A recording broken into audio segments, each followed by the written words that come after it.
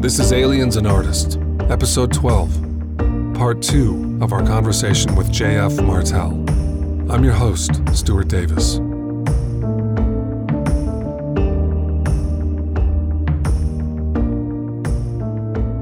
I want to ask about this divestment of the weird, our disenchantment. This time we're living in, where if you're passionate about interiors, if you're a practitioner of the esoteric, this is not exactly a heyday for the mystic. On a prosaic level, we have people fetishizing technological objects they're holding in front of their face. I get this image of a siphoning that's slowly taking place, and the more we externalize in devotion to these devices, there's a drain happening. And I want to ask if there's such a thing as weird fatigue, in which the transrational nature of this enigma exhausts us at some point. Mm-hmm. If there's such a thing as weird fatigue, is it getting worse because we're divesting ourselves of our natural capacity to relate to the weird? What is our status in that sense? Weird fatigue. I've never experienced weird fatigue personally. I know that maybe you would say that you did because things got so crazy and so impossible with the Mantis events, right? I've never had a sufficiently sustained experience I haven't had enough of interconnected answers and half answers to a particular weird situation that would lead me to say, oh, there's no answer. I'm just being toyed with. I'm sick of this. I'm tired of it. I've never had that because my experiences have been so sporadic and different from one another. I have a little bit. I'm just starting with my own experience, and then I can try to talk about the more collective level after. But there was a time where in 1997 or thereabouts where I had a synchro storm, a storm of synchronicities, dreams, and all kinds of things I was seeing. Graffiti was speaking to my dreams, and it's just like everything I was seeing was fitting into this meshwork of meaning. And of course, at the end of it, there was no payoff. It just stopped, and I never figured out what it all meant. Although I can see now that some of it planted seeds that later grew into various things. And I certainly don't think that it was a waste of my time or a waste of whoever was causing its time. But I remember a feeling at one point saying that I'm never going to figure this out. There's just no answer. There's no reason for this happening. So I guess at that point I would have experienced something like weird fatigue. I'm not sure if that's what you mean by the term though. Or do you mean that we today, because we're so disconnected from those aspects of reality that deliver the real, the weird, whether because of that we are insensitive to it or immune to it, or we're not noticing it? I guess I need more details on what you mean. Yeah. I mean both. Right. Certainly in my life, there's been times when the frequency of the experiences, even on a mundane physical level, losing sleep every night from the repeated incursions during waking hours, being so consumed and obsessed that it eclipsed other parts of my life. I experienced some fatigue from that. I know my family has as well. So, I mean, in a personal sense, but also what you were touching on with the collective, which is, it seems like we used to be weird marathon runners, and now we can barely make it a block without getting exhausted. Like the nuance and sophistication of our faculties have atrophied. Right. Maybe this epoch is about the external and objective materialism, and it's not about the internal. But I feel like we've lost our chops. I agree. I totally agree with that. And like my theory about that is as follows. I think that I wouldn't go back and say it's materialism, although that's part of it for sure. I think it's basically the digitization of our lives that has largely contributed.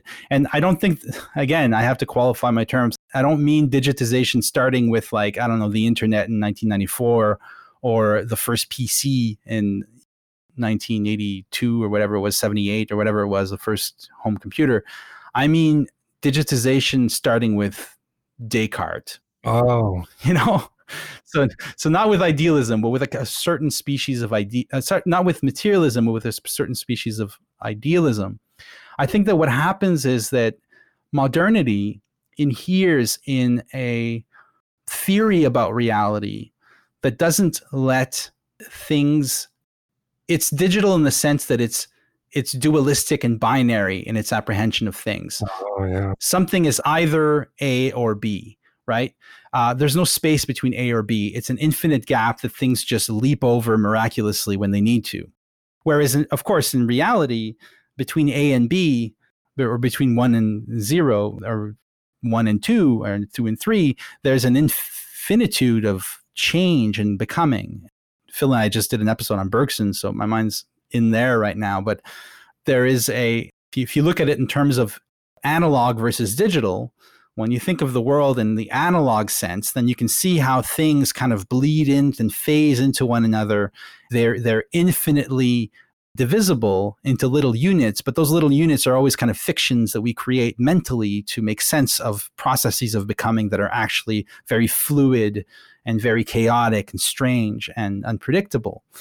And so I think that this digitization, which begins, I would say, with like the late scholastics in the Middle Ages and Descartes, and then the rationalists and empiricists that came afterwards, I think that process finds its final physical embodiment in our technological digital culture, where everything gets translated into ones and zeros. Everything gets digitized.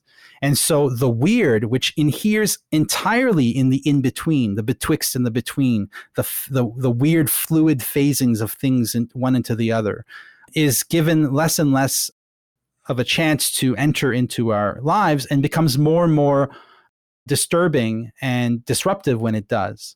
So we live in a society where things are literally getting kind of algorithmically timed and scheduled on a moment-to-moment basis for everyone, and we're not even aware of it. But all of this is done with digital tools that think in terms of binary code. And I think we see that reflected in the way we think about the world, the way we approach things, and the way we perceive things. So I think that the weird becomes, as more and more of our time is taken up by, not only do we have to get the car fixed and go and get our driver's license renewed or whatever, all those usual things we've had to do now for 100 years or whatever, but we also have to be on our screens responding to email, and we have to be on social media, and we have to do everything on our computer screen. I just think that there's less and less time, dead time, for us to just experience the world where the weird happens. I mean, how many synchronicities have been missed by people because they were, instead of waiting in line for the record shop to open, they were waiting at the bank and, going nuts on their phones, on Twitter, not noticing their environment. I think it sounds simplistic, but I think it has an effect. We're just not paying attention to reality unless that reality is first filtered through our devices. And then when we actually look up from our devices and look at reality, we're actually just seeing the reality that's reflected to us in our devices. We're seeing an overly conceptualized world that is made up of discrete things, and it's just really hard to slip out of that mode, which has always been accessible to us because it's essential for us to inhabit that mode in order to think conceptually.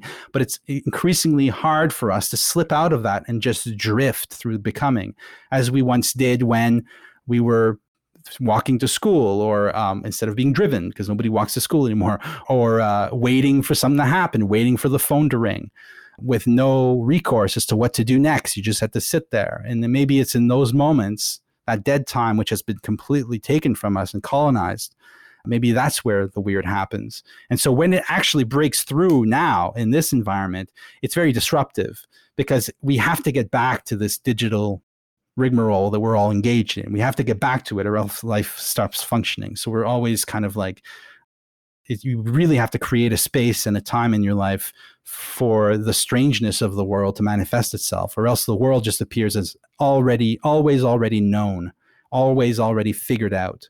And you can see that attitude reflected even in the theories about what UFOs are.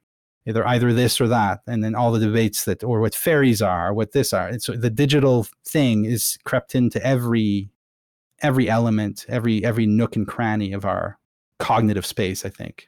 One of the most acute expressions of this, in my view, and I know you'll probably agree with this because your book, Reclaiming Art in the Age of Artifice, is such a seminal work in this regard. Anyway, one of the acute expressions is something I've come to call depth rivation. Nice. Meaning we are deprived of depth continually. Even in the instances when we can step outside of that and make contact with the enchanted, the mystery we live in, the rewards for doing so are non-existent. Conversely, we are punished often for making the kind of inquiries that you and I are describing. Mm-hmm. This is leading to a question, I promise. I feel as though the entire cosmology of the real is upside down right now. Specifically, this great tradition of something from nothing that all artists are devotees of, to study and participate in this miracle of how anything comes into being, the fascinating way that doing that can transform us and even those around us. That is seen as a luxury, as an indulgence, but in fact, it's the underpinning of everything that exists in human culture that we find valuable. Artists are often regarded as indulgent navel gazers, the implications being that really we should be entertaining people. And when we get into these deep internal mysteries of human existence, that is seen as something that has no quantifiable benefit. Right. In this digitized binary reality that you were describing, the question I have for you is, given that those are the conditions, how optimistic are you that this is merely a phase? Give me your assessment of the next century. I tend towards optimism generally. And at the same time as what we've just been saying is true, I do think that there is a kind of resurgence of interest in this sort of thing. And I think that people are, in my own personal experience, one of the most encouraging signs I've seen recently is the resurgence of tabletop role-playing games, which you probably know. I'm a kind of devotee of those games, Dungeons and Dragons and Call of Cthulhu in those games. These games have surged back into the mainstream in a weird way. And these are games that require you to get together with your friends around a table and have a conversation for about 3 or 4 hours. A conversation about stuff happening in a fictional world, basically just telling stories with your friends. And to me, that's like, how in this age of hyper awesome graphics and video games and that sort, what were the odds that would come back? I think the humans are humans, and we have certain needs that the current the current system, the current ethos isn't answering to. And so the needs aren't going to go away. So I believe that, as trapped as we may feel right now in this kind of increasingly calculated, preconceived, prefab reality, as trapped as we may all feel by that, I think that there is a need in the human heart that will not be stifled completely. And that at some point, in various ways, people find their way back to the analog reality that we like to pretend, or at least people in Silicon Valley like to pretend doesn't actually exist. And so I'm optimistic. I think that you will get more and more of these movements, trends, or whatever you want to call them, that encourage people to break out of the, but I say this at the same time as the system itself isn't going anywhere either. So are we going to be increasingly polarized, increasingly kind of schizophrenic in our lives, where we have these, and you can see this already with the avatar phenomenon, right? We all have our online personae, and then we have our bodies and our identities, and those things are increasingly separate. Is it going to go in that way? Is there a breakdown of the unity of the human? I don't know. Maybe. Is that for better or for worse? I don't know. Again, I don't know. But I just have a feeling that there's a reason why your show exists and our show exists, and that people are writing books like what Eric Davis has been working on recently, and whatever success Reclaiming Art has had. I think there's a reason why these things are being sought out. It's because the need is there, and I think that the need will be answered at some point, somehow, for everybody. Yeah. Well, schizophrenia. Perfect segue to my next question, which is this riddle of pathology and non-ordinary experience. On one hand, there's not a great deal of sophistication in psychiatry and psychotherapy in how those practices interact with liminal experiences. They haven't quite caught up, so to speak. Right. John Mack, for instance, head of psychiatry at Harvard, paid dearly for being a pioneer in this regard. Researchers following in his footsteps have often fared no better, and in general, it's still not a great time to be a mental health clinician if you're saying that these experiences have some legitimacy, and that these realms are real but perhaps unmapped or not well understood. But on the other hand, people do go crazy. We can't argue that there's no pathology or mental health issues within the weird and high strangeness. So I have two questions here. How do we distinguish between what might be a pathological break versus a groundbreaking, non-ordinary experience that is simply shattering a worldview? Right. Those two things can look really similar.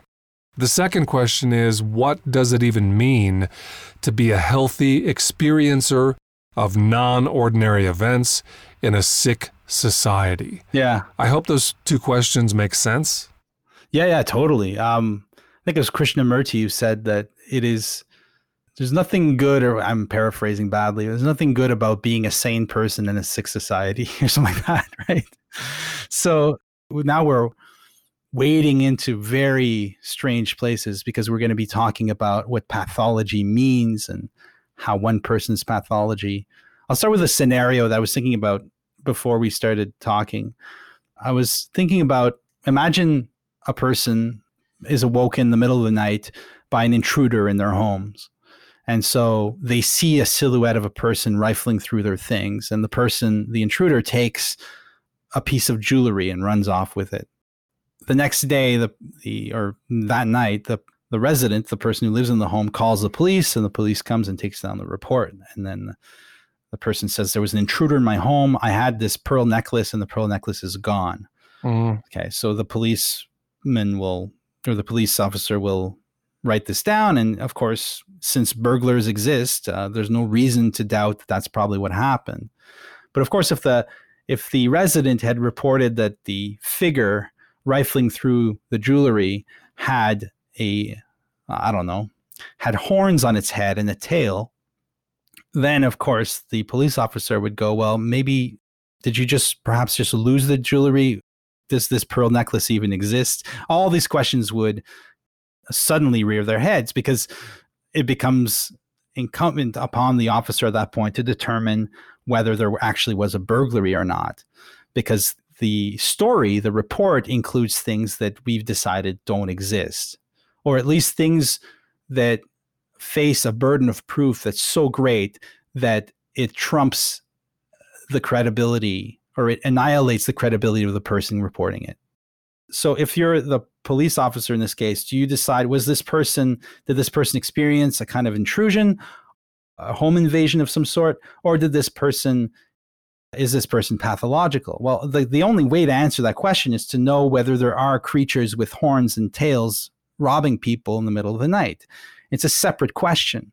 So that the psychological question comes after the scientific question, or the historical question, or whatever you want to call it, of whether such things exist. And that's the real question. There might have been a time where a UFO report would have been enough to put someone in an institution. But of course, now no psychologist would put someone away for having seen a UFO, because tens of thousands of people see UFOs all the time. Nevertheless, no credibility can be lent to any particular report of a UFO, because we have decided that spacecraft from other planets don't come to Earth. But of course, that decision is an arbitrary and silly decision, given the amount of evidence we have that such things do in fact happen. So you have to ask yourself, who's pathological? Was I pathological because I was looking at the UFO outside, or was my teacher pathological because he refused to look? So like, I think that question answers itself, even though I'm not saying I'm not pathological. It's possible as well. It's possible that the word, it's just a word. I mean, you can't make a decision as to what constitutes a hallucination, what constitutes a veridical kind of encounter until you know what's possible, right? And just me, from my own perspective, just looking at the sheer amount of testimony we have of, just to take it as example, the UFO phenomenon, that suggests to me that it's the skeptics that make the pathology word kind of start to like blink in my mind. Because on what basis can you decide what this universe is capable of, right? So, but that doesn't mean that some people don't hallucinate UFOs, right? Of course, and that's your whole question. It's like, well, that doesn't mean, yeah, it's true. And I think that you can only say that you have to approach things on a case-by-case basis. Mm. Also, you have to open the door to the possibility that perhaps certain realities manifest through pathology, that schizophrenia, or whatever it's called now, dissociative disorders of various sorts, can perhaps, in addition to make someone unable to function properly in our society, which is a real problem, I agree, may also open up vistas of reality that we can acknowledge are real without thereby turning the person into a guru or into a, you know what I'm saying? Like, there's ways of navigating this place. Like, I have a close friend who's bipolar, and he's had really intense episodes of schizoaffective mentation of various kinds. And at the time, he would write me long letters, and we've had long discussions about it. We had some during that time and also afterwards. And it's an interesting activity for me and him together to parse out the reality that was being expressed to this person then, from and the pathological part that made it negative for him, that made it so hard for him to function with this, and then made it a problem that needed to be fixed.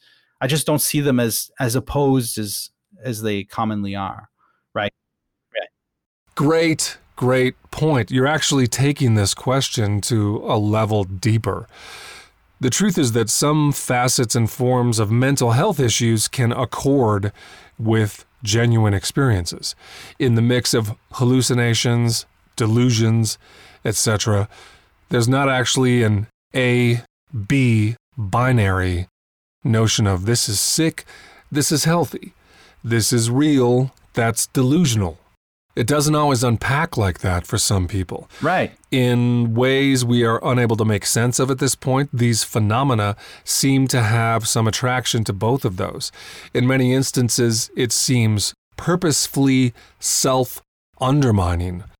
There are these things about high strangeness that seem to undermine itself just enough, like a homeopathic dose of fraud comes with the phenomenon. Yeah. One of the imperatives in the scientific method is that you need to have a community of qualified peers to assess the data. Yeah. There are not many communities of qualified peers in the weird. That mutuality that you and your friend have developed, for instance, sounds wonderful and constructive, but we don't find instances of that often. Yeah. Where do you find qualified peers for these kinds of questions? Well, I think you'd probably be more likely to find it in places that have an active a tradition of spiritual practice. For instance, if you're a First Nation person here in Canada, or like a Native American, you might have access to technologies within that culture that can help you deal with these things without reducing them to that either it's real or unreal binary, double bind. It's like, or you might be able to, if you're in a Buddhist practice, those practices can act as therapies for putting sense in all these. But of course, the thing is that we all kind of inherited certain metaphysical assumptions about the world, which force us to turn every instance of the supernatural or of the weird or of high strangeness into it. We always have to affirm these things against some kind of baseline inherited set of assumptions that somehow imposes itself on us. as though it were some kind of default mode. I mean, you can read anthropology, you read like the history of ideas. It's implicit throughout modern scholarship that default is what modern humans are. And then religion and belief in the supernatural is added on top of that.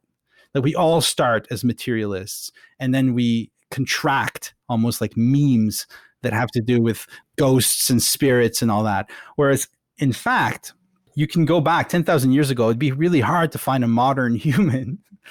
What you find instead are people who are always already immersed in a universe filled with non-human intelligences. This is something shared by all human cultures from the beginning. We're the exception. And then, of course, we try to define mental health in terms of our exceptional and our exceptionally poor set of assumptions about what's possible. And then, of course, we have all the problems you'd figure would ensue from that. Like if we decided that anyone who saw fucking, I don't know, a mockingbird or a hummingbird if we decided hummingbirds didn't exist and we institutionalized people who claim to see them, well, those people would be in institutions. But the fact is that these hummingbirds exist. And the fact that we have made ourselves the exception by denying the reality of things that every other human culture universally believes exists, I don't know. Again, it turns the pathology question on its head as far as I'm concerned. What you're describing calls to mind what I feel is one of the funniest punchlines in our modern experience, which is SETI's search for radio signals to confirm that we're not alone in the universe. Right. In my mind, I see a time lapse where SETI spends decades searching for radio signals as there is a simultaneous unfolding of every instance of contact with a non-human intelligence played out over the planet. Yeah. I think that dichotomy speaks hilariously to the condition that you were just relating. Yeah, that's a beautiful way of putting an image to it. That's absolutely true. I've always wanted a poster of a UFO hovering over the SETI dish. Which I'm sure has happened. It's within our power to make that poster a reality. Yeah, for sure. That brings me to a quintessential artist question. Okay. Given the multi-dimensional, truly transrational nature of some high strangeness that attends contact experiences, I've sometimes conceived of it as a game of kaleidoscopic chess. There is a game quality to it. Right. There's a way in which we are played with. It's not necessarily negative, but it is confounding. It can induce existential vertigo for those who play this game with the paranormal. So in this game of kaleidoscopic chess with non-human intelligence, what piece in that game of chess is the artist? Mm-hmm. When you reflect on your life as an artist, JF, how would you see yourself as a piece in this multidimensional game of chess? Does that make sense? Oh, yeah, that makes a lot of sense. I don't know how much I want to talk about myself because I've come to doubt that I'm much of an artist in time. Yeah. Well, I mean, that's a separate conversation. But just assuming that I'm an artful person, I've practiced the arts. There's something about the artist that makes them, I think, I want to start big. I want to start with humans, okay? Because I think that it's easy when we think about this sort of phenomenon. There is a particular take on them that I think could become a problem if you go too far with it. And that is the take that the reality of these things shows us how peripheral humans are, right? Shows us that humans are actually the Lovecraftian take on it, let's call it. The idea, like in Lovecraft's fiction, these entities exist that are so beyond our understanding that they're completely indifferent to us. They see us as we see like maggots, and they're dealing with realities that we can't even grok. We can't even perceive what they perceive. We can't even perceive them. They appear to us as these weird, kaleidoscopic, just chaotic messes or tentacles and whatnot, right? So there is a very, I would say that that's probably the dominant take on this stuff these days in the weirdosphere. I tend to think increasingly, as I get older, more in an, for lack of a better term, anthropocentric way about it, in the sense that I think that humans have an actual role to play in this. And I think that you can only make the claim that humans are peripheral. This is a logical argument against the Lovecraftian take. You can only make the argument that humans are peripheral if you are working from data that you as a human were able to perceive, and that you're able to argue is the case whether you're there or not. So you can only say humans are peripheral because X, Y, Z, if X, Y, Z are actually the case. But then the question is, how do you as a human perceive X, Y, Z as it is? You have a capacity to see reality as it is in order for you to claim then that we are peripheral. But the fact that you can perceive reality as it is doesn't make you peripheral to reality. It might make you geographically peripheral in the sense that you are on an insignificant planet in an insignificant galaxy in an insignificant corner of the universe. It might mean you're peripheral because you're just a being of flesh and blood that could, like a piano could fall on you and crush you at any minute for no reason. That's, yes, we are peripheral in that sense. But the fact that we humans have the tools to perceive reality as it is, and I don't mean that we perceive all of it. We only ever perceive little aspects of it. But nonetheless, the aspects are aspects of real things, and we can know the world to a certain extent to be the way it is. And that's the only, in fact, that is the underlying argument. Whether you argue that humans are central or peripheral, you're still making that argument because you're you're saying something about the world that is the case. So I think that the centrality of the human in all this is an important piece to keep, at least to hold heuristically in our hand as we continue to investigate this stuff. And then, of course, you can look at the artists, who are those humans who make it their life's work to play with what George P. Hansen, fantastic parapsychologist, who wrote a book called The Trickster and the Paranormal, which I recommend if you haven't read it already, Stuart. It's a really good book. Artists play with anti-structure and liminality and that sort of thing. So artists, as McLuhan said, are kind of like probes. They'll go out of the well-trodden path of the kind of ruts that we're operating in. They'll go out of them and they'll encounter something outside of that, outside of the usual, of the kind of governing ethos or the episteme of the time. And then they see, by nature, that thing is the weird because it's something that we don't know about yet. It's something we don't quite understand. And then they bring it back. Or they'll take something familiar and they'll weird it, like Van Gogh did with his paintings. Take something familiar that you've seen a million times before in real life and a million times before in paintings and show it to me again so that I see it for the first time. Artists are weirders of reality. In that sense, they are connecting us to the real, in the capital R sense of the term, the real being synonymous in my mind with the weird. So it's not surprising that artists would be disproportionately represented in the worldwide community of people who've encountered non-human entities, and I think they probably are. It's not surprising because it's their job to engage in anti-structural thinking, anti-structural behaviors, to place themselves in liminal situations, whether it's just mentally or spiritually or physically, in order to experience the outside. And so what role do these artists play? Well, if humans are not just peripheral maggots in Cthulhu's bathtub, if humans have an actual part to play, then you can see from there how artists, as part of the human community, have this role, this task to probe the real and increase our field of awareness and shed light in corners that have gotten dark and darken corners that have become too luminous, in order to bring us back to not just our sense of the centrality of our role as knowers of reality, but also of the fragility of our position and also the presence of all these other entities that are as, if not more intelligent than humans and that are constantly interacting with us.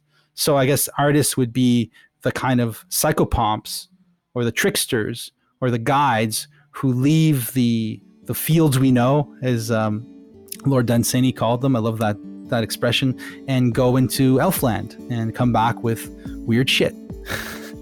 For more on J.F. Martel, visit reclaimingart.com and also weirdstudies.com.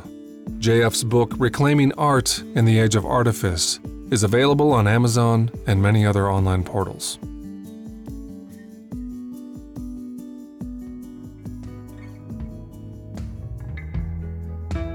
Ace Frehley's first encounter with unexplained aerial phenomena occurred while he was on tour with Kiss. In flight between shows, Frehley observed a cigar-shaped craft from his seat on the plane. He would later report seeing other such craft often from his home in Westchester.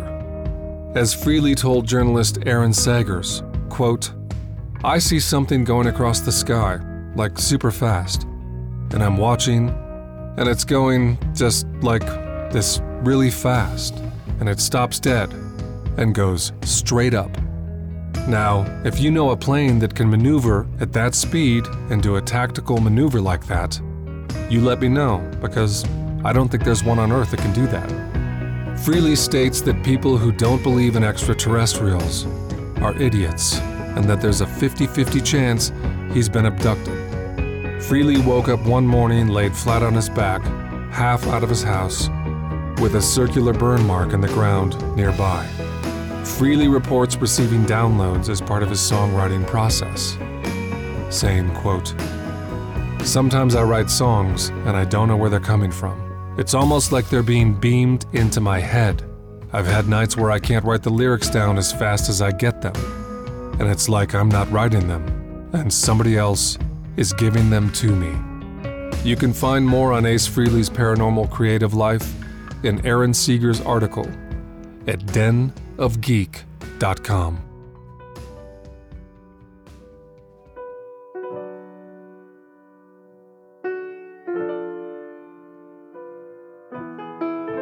Hi friends, Stuart Davis here. Not the dead painter, the other living Stuart Davis. The dead Stuart Davis was great, but he no longer needs your support because he's moved on to other forms of currency. He's working in the discarnate economy now. I, however, for now would love your support. If you like the podcast, please consider becoming my patron. Just go to stuartdavis.com, click on the Patreon link, and transfer the sum total of your net worth or another amount, and I will use that money to buy food and heat my house, put gas in my car, and take my dog to the vet, and of course, make more art. Thank you so much for your support.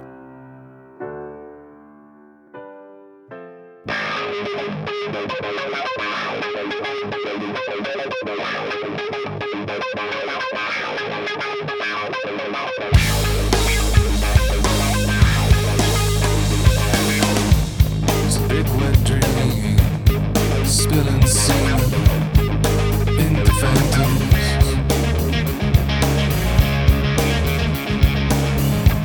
It's a big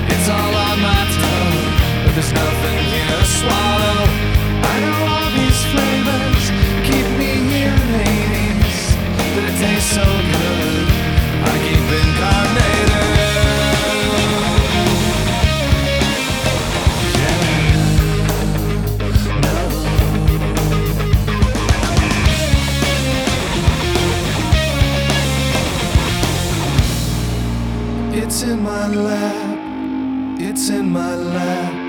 Wherever I'm from, this place is bubblegum. Bubblegum, bubblegum, bubblegum, bubblegum. I'm staring some sorrow.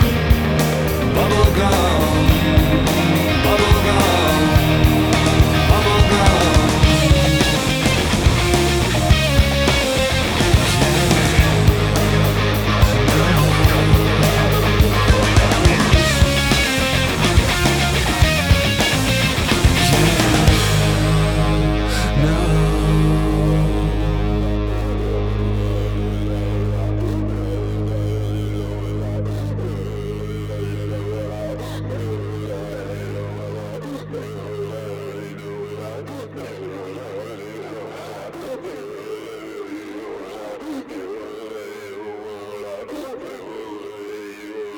No.